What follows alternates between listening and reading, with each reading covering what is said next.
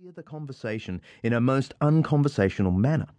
What was once a natural outflow of faith, something requiring little concentration, now felt like a cross between a theological exam, an acting class, and a knife-edge rescue operation. It is a bit like the Australian or American Idol television competition.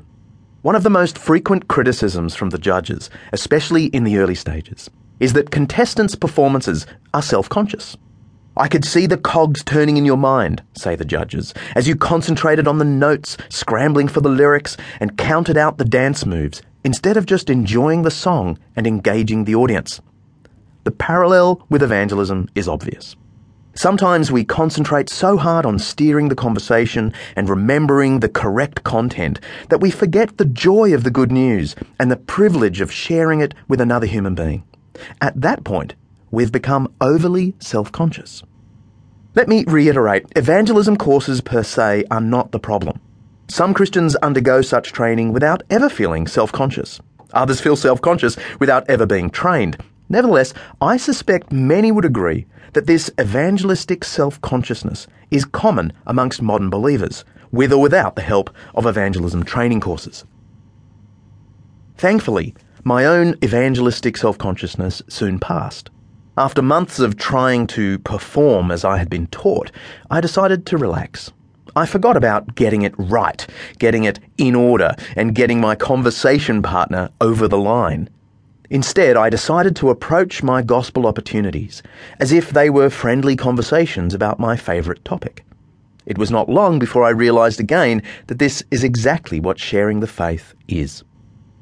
Part of my hope in writing this book is that a fresh biblical look at the topic of evangelistic mission will go some way toward dispelling Christian self-consciousness. The Gospel Download. The second outlook I inherited from my days as a budding evangelist was equally unhelpful. I began to think that if I had an opportunity to say something about Christianity, I ought to say everything about it.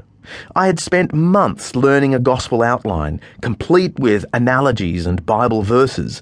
I somehow got it into my head that it was my duty to download the whole thing, no matter how passing the conversation about Christianity might have been.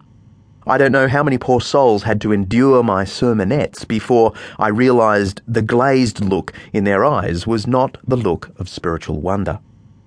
In reality, most of our opportunities to speak about Christianity will occur in passing, in the to and fro of daily conversation. It should not surprise us then that the two clearest passages in the Bible calling on all believers to speak up for the Lord urge them simply to answer for the faith, to respond to people's comments, questions or criticisms with a gentle and gracious reply. Colossians 4 verses 5 and 6 and 1 Peter 3 verse 15. Most Christians are not evangelists in the technical New Testament sense of the word, and should not be made to feel the pressure to be something they are not. The Scriptures certainly urge us all to be open about our faith whenever opportunity allows, but doing the work of an evangelist, 2 Timothy 4:5, is something God's Word asks only of some of us. Of course, if you have a chance to explain the whole message of Christ, please go for it. Evangelists do not have a monopoly here. My point is simply this. Far more frequent than the full gospel opportunities will be the passing opportunities to offer brief nuggets about the faith to those around us. A relative at the Christmas lunch, a friend at the cafe, a parent on the sideline of the sporting field, and so on. On occasions like these, a gospel bite will usually prove more useful to your hearer than a gospel download. Reducing the gospel. The third unhelpful perspective I picked up in my early evangelism training concerns the gospel message itself.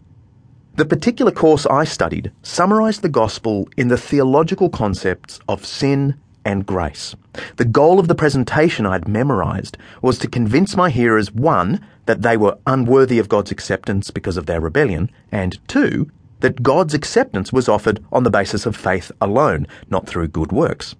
The gospel, in other words, was condensed to 2 doctrines with little attempt to connect these ideas to the flesh and blood story of Jesus' birth, teaching, miracles, death, resurrection appearances, and return for judgment. Some gospel preaching today, including some gospel conversation,